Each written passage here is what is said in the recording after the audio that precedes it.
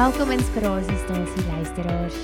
Dit is alweer Woensdag en dit is getuienistyd. Ek is so opgewonde want ons het lekker getuienisse wat ons beplan vir julle vir hierdie week, vandag en volgende week. So vandag het ons vir Jenny. Jenny, dit is daarom nou nie jou eerste keer in die Inspirasiestasie nie, so ek kan sien jy is so super rustig, jy is so relaxed. Jy weet, ek gaan net alles edit, laat jy mooi klink. Nee, ek spot. So ja, dankie Jenny dat jy weer tyd gee. Ek het vir Jenny gevra om te kom, want sy het nou die dag gesê, sy het 'n groot mylpaal bereik. En daar's nog baie om te kom. So dis ietsie mooi, dis ietsie spesiaal. En om daai mylpaal te vier, het ons dit goed gedink om te gesels op die Inspirasiestasie, dink jy nie? Ja, ek dink dis 'n goeie idee. Ja. Ek dink dis 'n goeie idee, want dit voel in elk geval of ek elke persoon in die pad wil stop en sê, Ja. Nog 'n dag is verby. Ja. Maar ek dink jy het al so 'n bietjie op die Inspirasiestasie gedeel in die verlede rondom so 'n bietjie van jou journey. Dit moes laas jaar gewees het, wat jy kom deel het net oor jou pad met verslawing. En ek dink vir my, as ek nou kyk na jou, dan jy verskillende verslawings paaie en journeys wat jy op was. Yep. En so dit was nie net een ding nie, dit was eintlik 'n paar dinge wat jy moes oorkom en oorwinning oor kry. En jy het dit eintlik aangepak. Ek dink baie mense sal sê, okay, ek het die grootste boks getik, moet my nou nie pressure op die ander goed nie, okay? Ek's fine nou met die ander goed, maar nie Jenny nie. Jenny is nee, ek gaan vrykom van alles, van alle addictions. Wat amazing is, want jy het net aangehou en aangehou en aangehou. So, Jenny, daar kan jy ons net so 'n bietjie recap, hoe lank terug was dit, wat jy nog vasgesit het in ernstige verslawing, wat regtig jou lewe kom steel het, en en so groot impak op jou familie, of jou gesin gehad het. Hoe lank terug was dit? Dit is actually vandag, presies, amper tot op die tyd, 5 jaar terug. Wow. Dit is wat dit so amazing maak. Dit is nie later vandag of vroeër vanoggend, dit is op die tyd. Vandag 5 jaar terug. Ja. Maar wat het vandag 5 jaar terug gebeur? Die Here het my kom vrymaak. Van wat? Op daai stadium was ek verslaaf aan dwelms en drank en nikotien. En ek dink 'n klomp ander goeders ook. Maar hy het my kom vrymaak van drank en dwelms.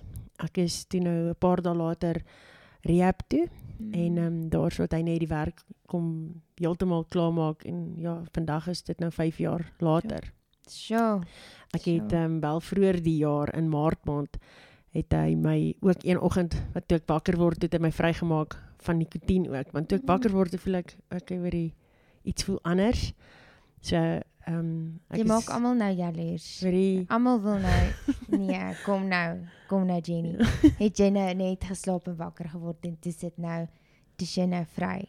Basically, ja. Ek het 'n week vroeër het ek begin ophou, maar ek het wakker geword, en toe voel ek, ek dink, dit is maar, het jy vrygemaak, soos in jou droom. In my slaap, In jou slaap. Ja. So voor ons nou by daai verslawing kom ons gaan eers 'n bietjie terug. So jy was eintlik 5 jaar terug, vandag sou jy gesê het, ek is nou al verslaaf aan dwelms vir hoe lank?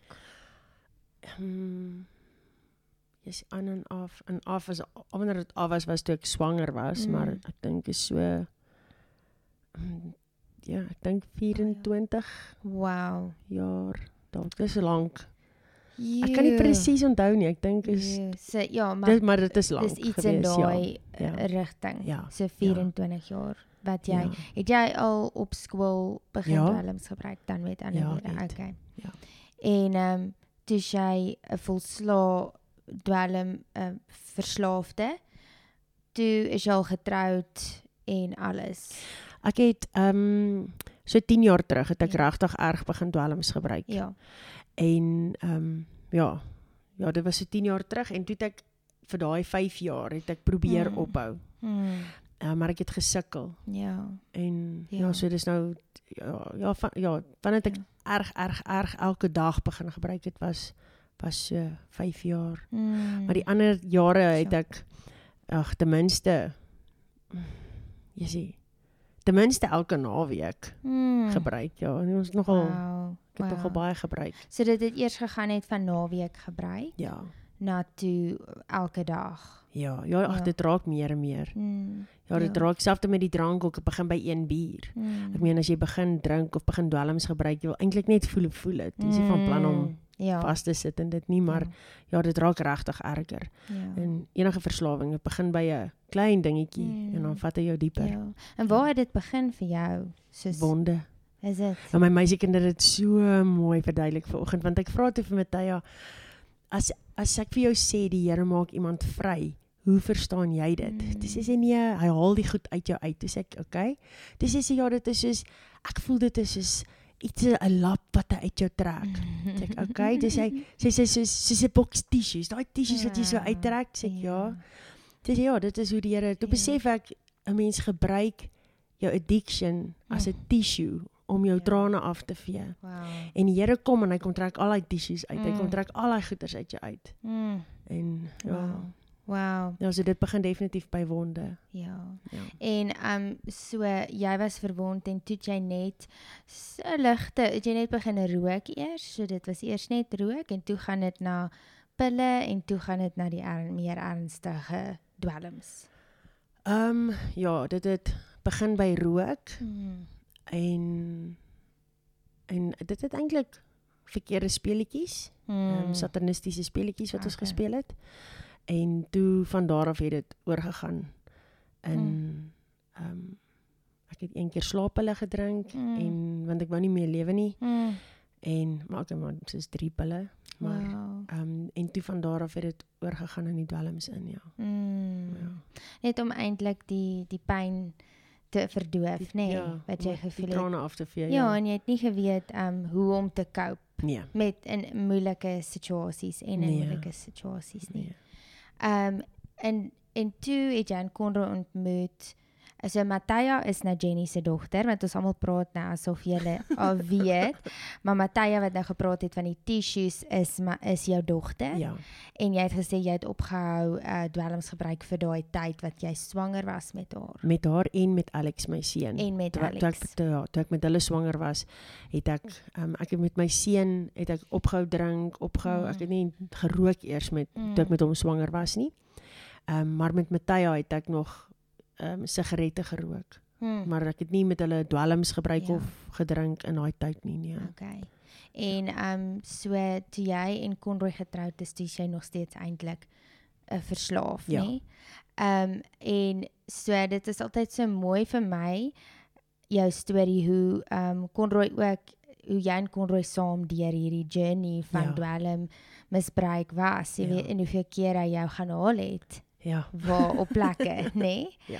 En hy het nie opgegee op jou nie. Nee, hy het nie. Al was jy baie diep in dit. So, Jenny het al die vorige keer oor hierdie getuig, ons wil net vinnig recap gedoen het, net om julle weer te herinner.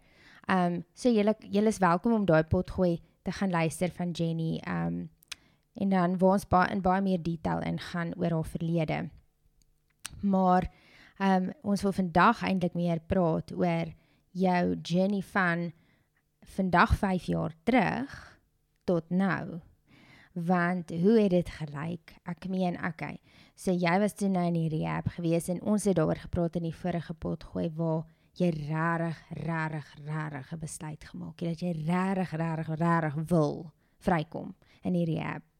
So partykeer dink ons wil, maar ons wil nie rarig nie. Daar is nog 'n deel van ons wat vashou aan daai gevoel miskien of aan daai die instant gevoel van ek voel beter So nou moet jy heeltemal jou breinpaadjies vernuwe.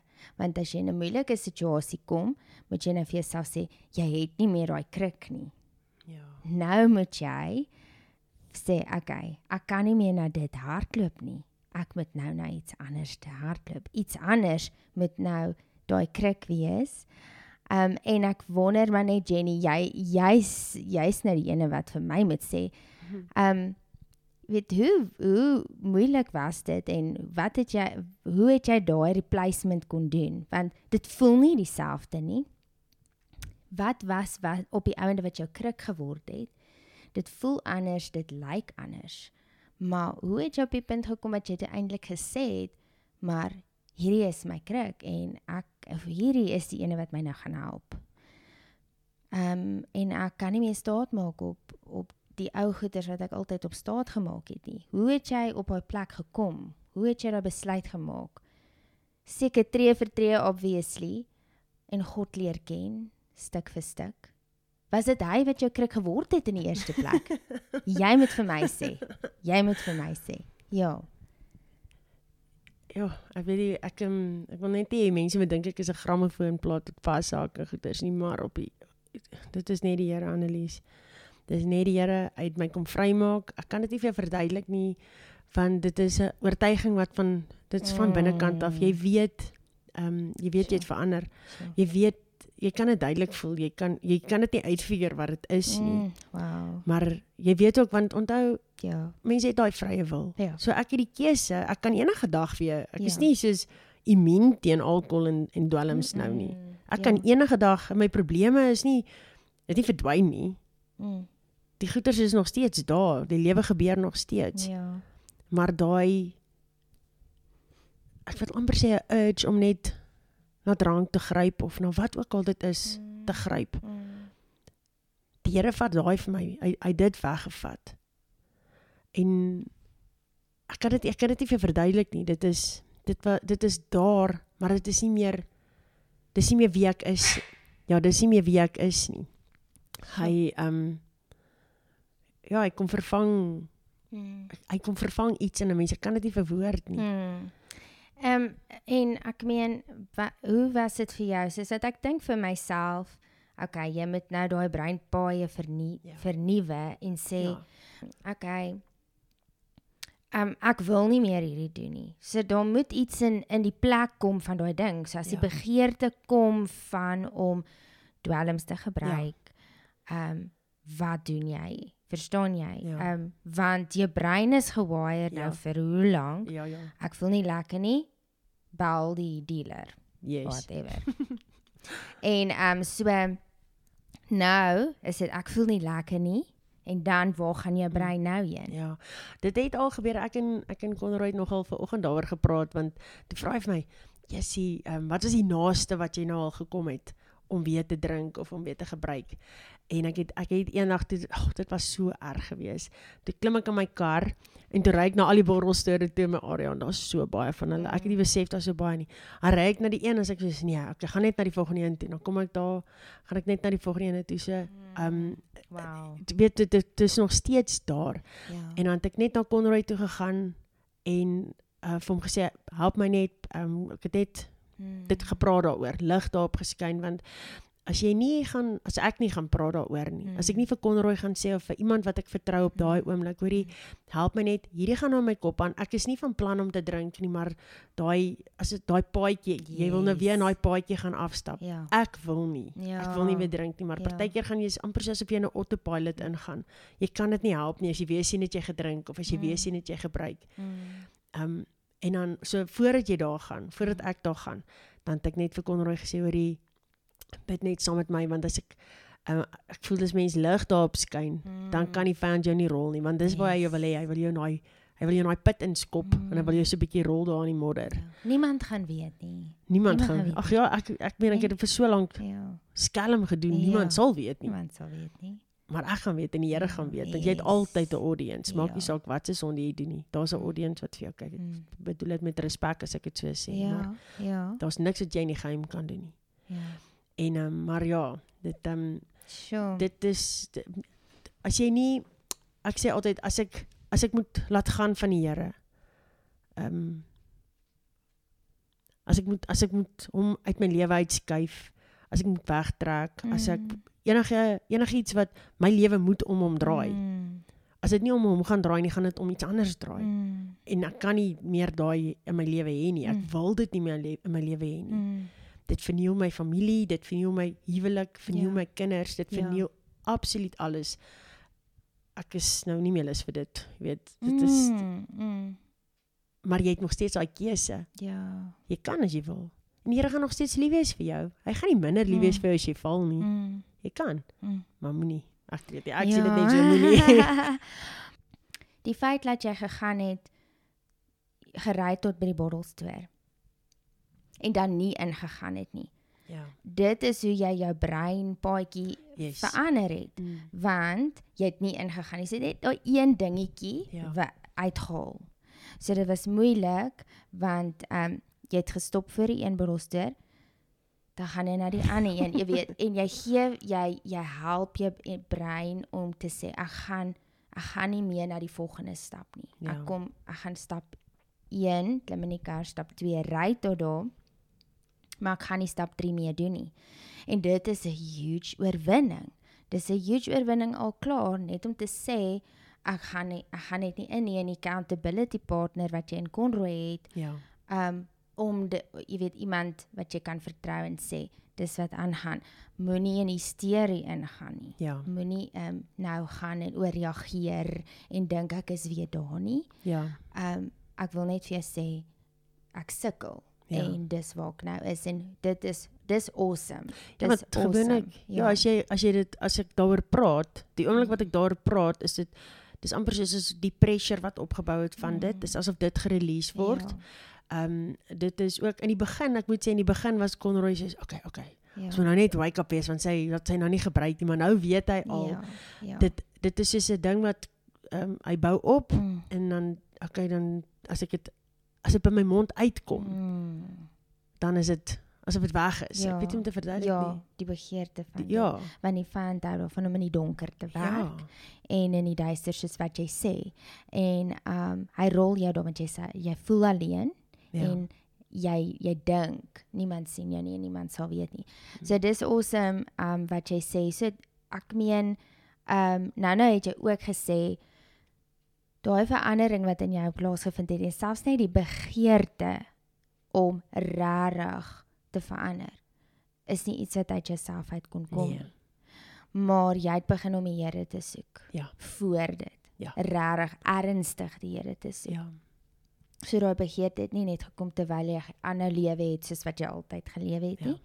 Jy en Conroy het begin kerk toe kom, en jy het begin om rarig die Here te soek. En ek dink dis belangrik om te sê, baie. Nee, daai begeerte is nie net, jy gaan aan met jou lewe en toe, hier kom het, alhoewel daar getuienisse is van mense. Ek wil nou net sê, daar's baie mense wat skoon is van drank en alkohol en goeters, en hulle het nie 'n verhouding met die Here nie, en dan gaan hulle sê, okay, nou wat's dit? Hoe kan daai persoon skoon wees? Jy het nie eintlik die Here nodig nie. Okay, dis fine, as jy dit nou so wil doen, maar dis reg, hou daai een se journey door. En kyk, want jy kan skoon wees vir 'n ruk, en dan wees, soos wat jy sê, jy word elke dag ge-challenge. Ek dink, dat as jy rarig vry wil wees, rarig vry wil wees, dan is die Here, net hy, kan jou waarlik vry maak. Who the sun sets free, is free indeed. So jy is free indeed, vandag, verseker, 5 jaar terug. So vertel bietjie meer nou, hoe jou journey gelyk het, okay, 5 jaar vorentoe. Van die 5 jaar. Van vandag 5 jaar terug af vorentoe. Elke dag, voor ons nou die podcast begin het jy vir my gesê, ek weet nie eintlik wat om vir te sê. Vertel vir die luisteraars, vertel vir hulle, wat het jy vir my gesê? Dit is, dit is die weirdste gevoel, jy weet, as jy kyk na jou kind, en dan kan jy, oor 5 jaar, gaan jy sien, jou kind het gegroei, jou kind het verander, jou kind het langer geword, in jou huwelik, kan jy even kyk oor 5 jaar jou huweliksmaat word ouer en kry 'n bietjie plooitjies en grys hare, al daai goedjies. Jy kan sien 5 jaar 'n verandering in iets, maar in hierdie geval dit voel vir my of dit vanoggend gebeur het. Of as ek nou moet sê of dit gisteroggend gebeur het, dit voel vir my konstant of dit so naby aan my is. En die enigste hoe ek dit kan verduidelik is dat dis elke dag, elke oggend is daai genade vir vandag daar. En dit voel nie vir my, ek voel net, ek kan nie sien dat dit gegroei het, of, dis nie vir my, want die Here sê, dis vir elke dag. Dis nie, ek gaan jou vandag vergewe, en oor 5 jaar gaan my genade uitgestrek wees, en dit doen, verstaan my mooi, dis nie, dis net, dit is elke dag. Elke liewe dag. Wat jy moet kies. Ja, jy moet. Word dit makliker? In hierdie 5 jaar het dit makliker geword om op te staan en te kies om dit nie te doen nie? Ek het net begin besef wat ek het om te verloor. As ek met my oë om my kyk, en ek het ook regtig die waarde van Jesus se bloed begin besef. Hoe om dit is nie iets wat ek ligtelik mee opvat, daai wat hy moes deurgegaan het vir my, om vandag 5 jaar nou vry te wees. En hy sal dit weer doen, maar dis nie iets wat ek mee ligtelik opvat, soos voordat ek vry was nie. Ek het net ag ja, Jesus het gesterf vir ons sonde, Here vergewe my sonde. Maar as my in hierdie pad het ek net 'n dieper verhouding gebou met die Here, en ek besef net dat daar's baie meer in wat hy gedoen het, as wat ons net eintlik maar net dink. Veral as jy net in addiction vassit, of in goeters vassit, dan dink jy net, ag, ek sal net gaan bid. Ek gaan net bid, en dan die Here gaan my vergewe. Hy gaan. Maar die punt is dat jy moet vrykom. Dis die punt. Hy wil nie hê jy moet nog vassit nie. Want hoe lyk jou lewe nou, soos jou elke dag se lewe teenoor, verstaan jy, soos dis dieselfde, jy kan voel of het, jy weet, vandag gebeur het, maar as jy net in jou huis staan en jy doen 'n 360 draai, net om jou fisiese omgewing in te neem, lyk dit dieselfde. Dit is wat die weirdste is. My huis, ek is baie boring, so my huis lyk basically nog dieselfde, nee. Want ek is nie 'n baie goeie interieur designer en sulke goeders, maar my huis lyk dieselfde, maar ek het ook die laaste so 2 weke wat die Here vir my 'n tevredenheid hier van binnekant af, wat dit loop partykeer van my oë uit. So tevrede is ek met my lewe, met my huis. Ek love my honde, ek love tot die gras. Ek het tot nou die dag in Vanderbijl ingery, toe is ek so happy om in Vanderbijl te wees. Dis ek soos, Here, wat is hierdie?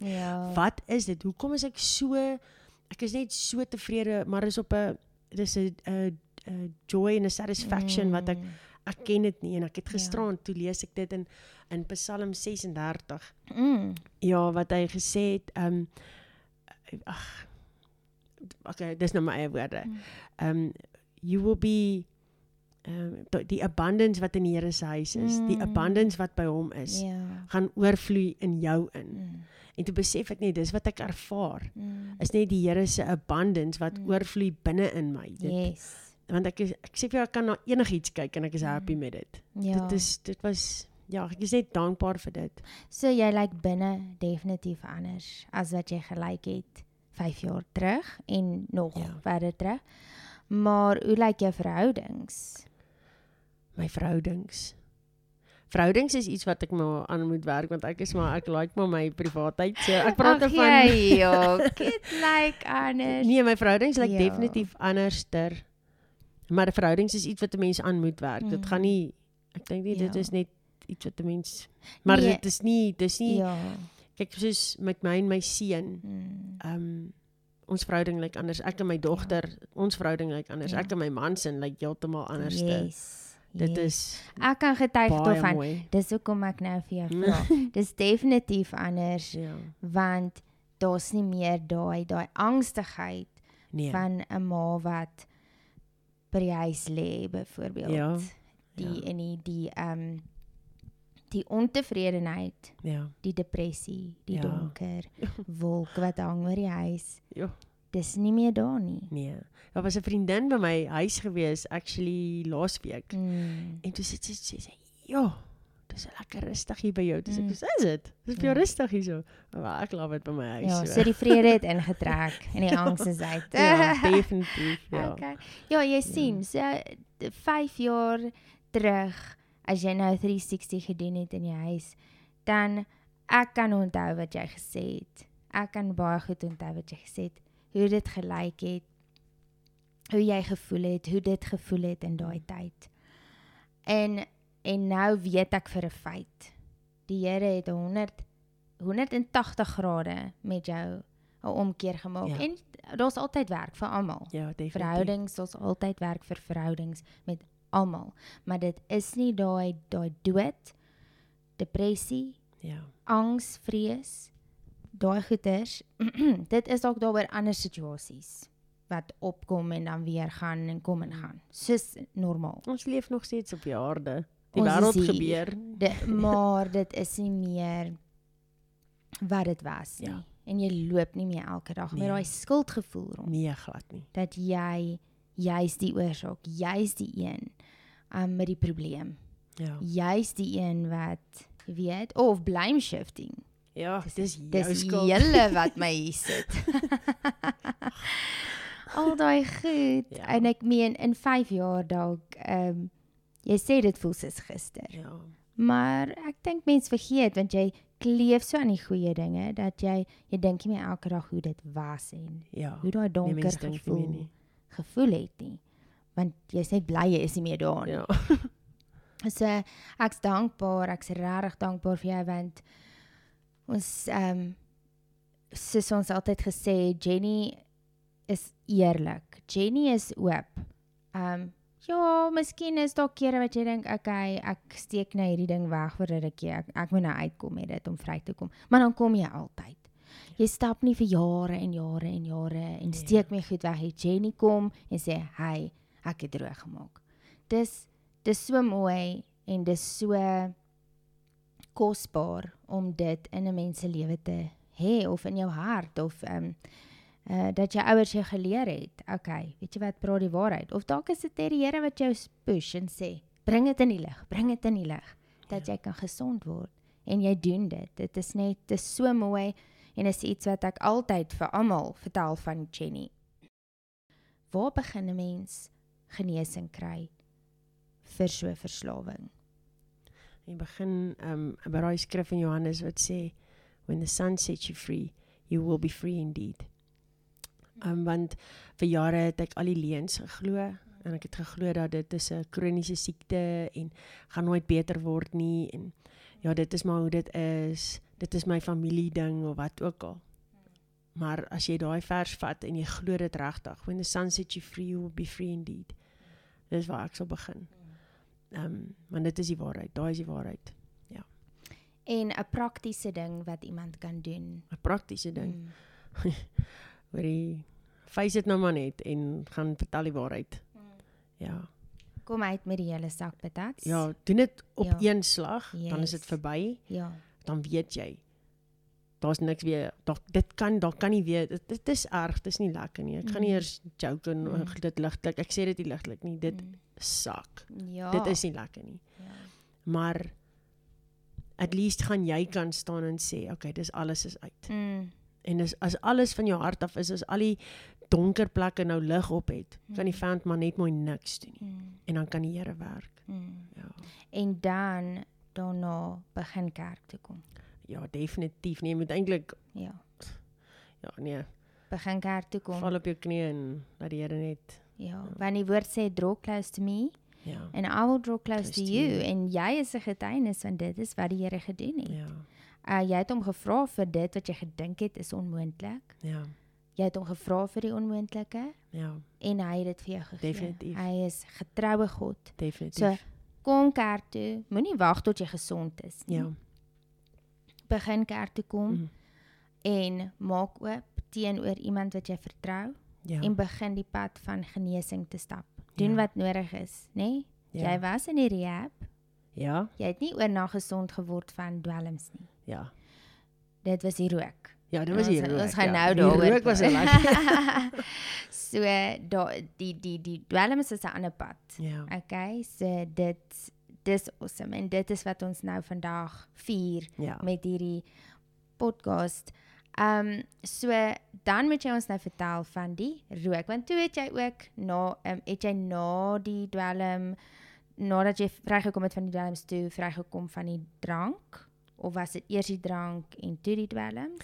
In die rehab, toe ek by die rehab uitkom, het ek nie eers gerook meer nie. So ek het ophou rook, ek het ophou drink en ek het die dwelms gelos in die rehab.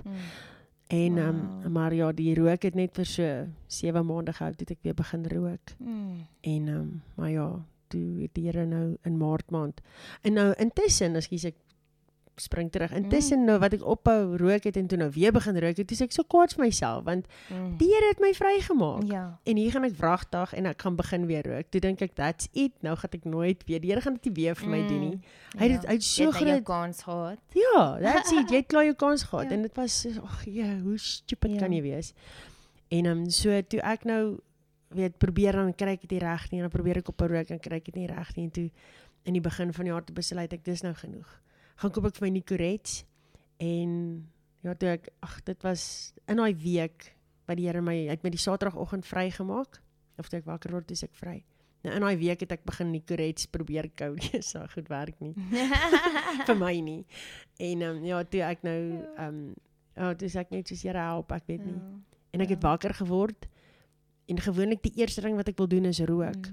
En toe ek my oë oopmaak, toe voel ek wil nie rook nie. Dis ek soos rarig, kan dit wees dat die Here dit weer gedoen het. Dus ek sê, okay, moenie uitfreak nie, kyk net, vat net die dag, en dan kyk jy hoe gaan dit.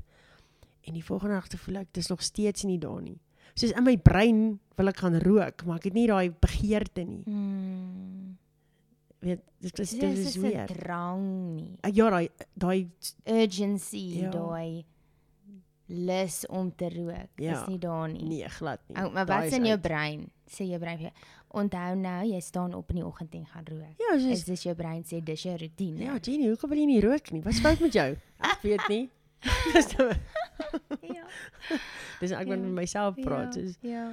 Dis die ou mense, sê. Hey, raak jy nou boring, ja? Ja, jessie, en dit kom in 'n mens se kop op, want jy voel nou, nou rook jy nie, jy drink nie, wat gaan jy nou doen vir fun? Ja, jy's nou boring. Nou kan ek actually hardloop, want dit ek awesome. Wow. Ag ja. Wow. Dit is awesome. En so wat doen jy vir fun? Wat doen jy vir fun? Behalwe nou hardloop, jy sê jy doen hardloop en jy hou van oefen, dit weet ek definitief. Ek en Conroy like het om berg te klim. Wow. Ons hou daarvan om berg te klim. Ons het nou die naweek gegaan. Ons hou daarvan om te gaan stap. Sure. Ons hou daarvan, ek weet nie, dit gaan nou weird klink, maar vir my en Conroy vir fun, dan sal ons rondry en mense soek wat ons kan help. Dit is vir ons fun. Ja, dit sal ek los vir 'n ander dag, maar ja, dit klink vir my 'n bietjie beter as om jy weet, te rook. Ja. En te partytjie. Want saam met daai lewe kom nie net die van nie, dis die hele ding. Dis die hele ding. Jy sê vir die vyand, byvoorbeeld, as jy aan die vyand op die trading table, julle trade, dan sê jy vir hom, ek soek die pret van daai wêreldse lewe. As hy enige tyd, maar onder aan die bladsy, fyn skrif, T's en C's, apply, en dan sê dit daar, kom saam met daai lewe waar jy net wil pret hê en jy wil net vry tussen hakies. Dis die vyand se vryheid wat hy aan jou verkoop, wat 'n leuen is. Ja, dit is. Saam met dit kom klomp ander goed. Soos addiction en soos immoraliteit, jaloesie, fights, al die goed. So jy kry die van, maar jy kry ook 'n baie meer as wat jy voor gesê het op die ou ende. En jy kry daai donker wolk.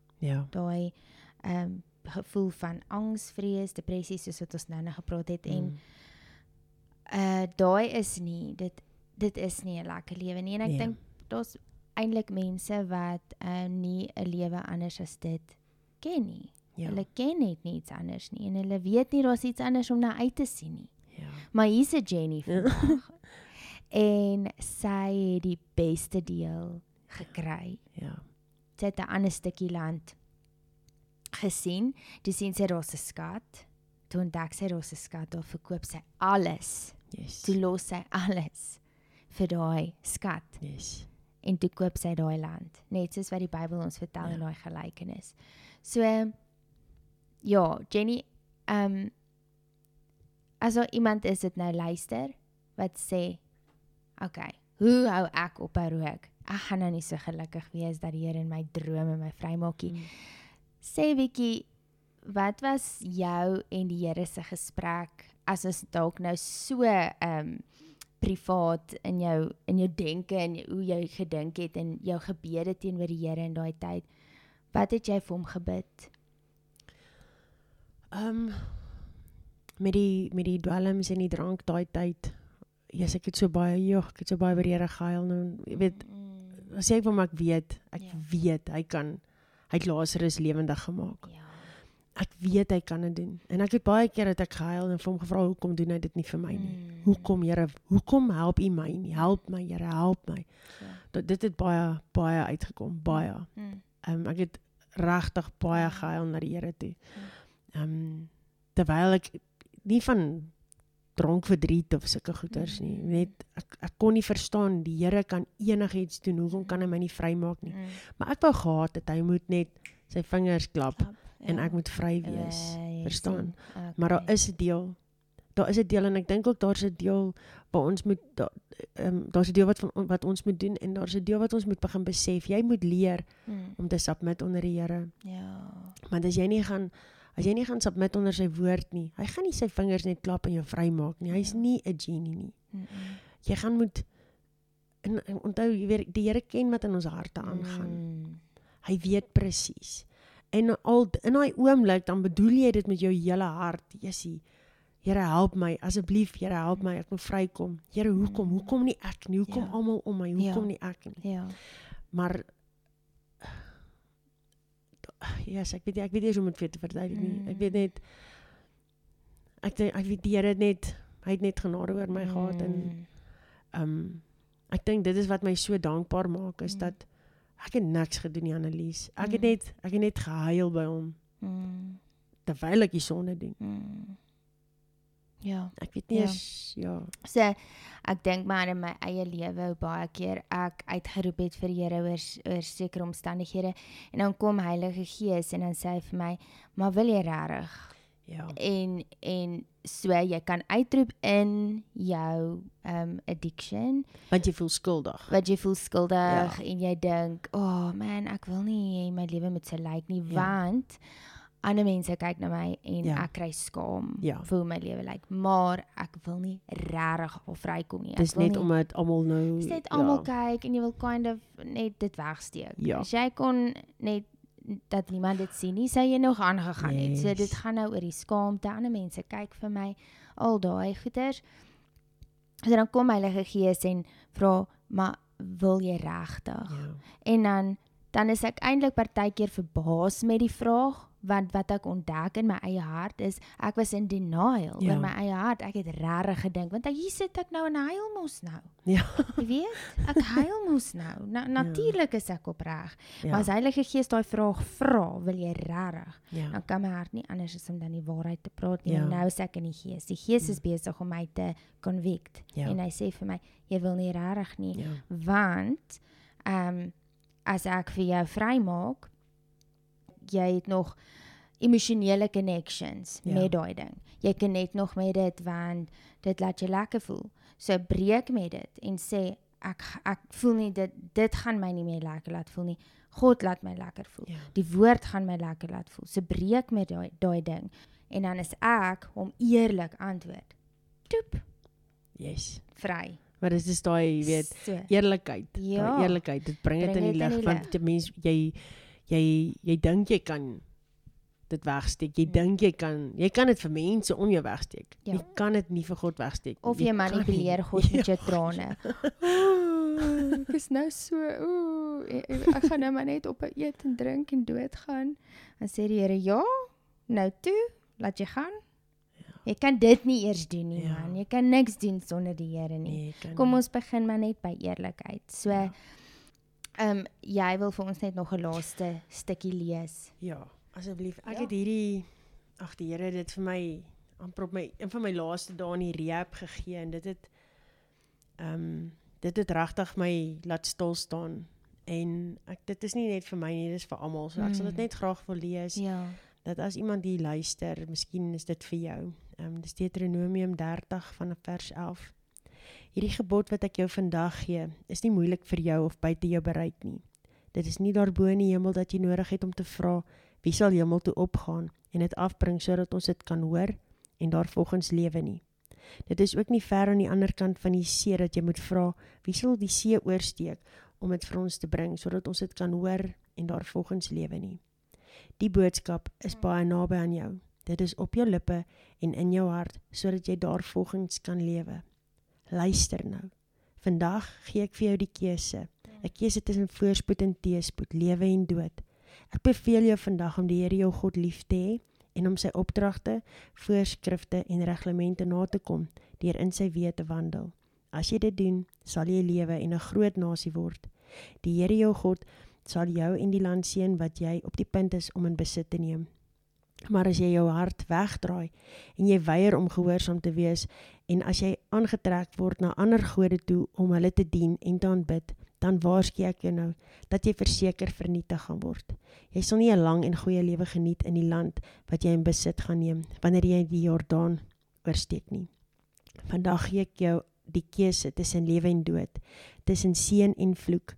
Ek roep die hemel en die aarde as getuies vir die keuse wat jy gaan maak.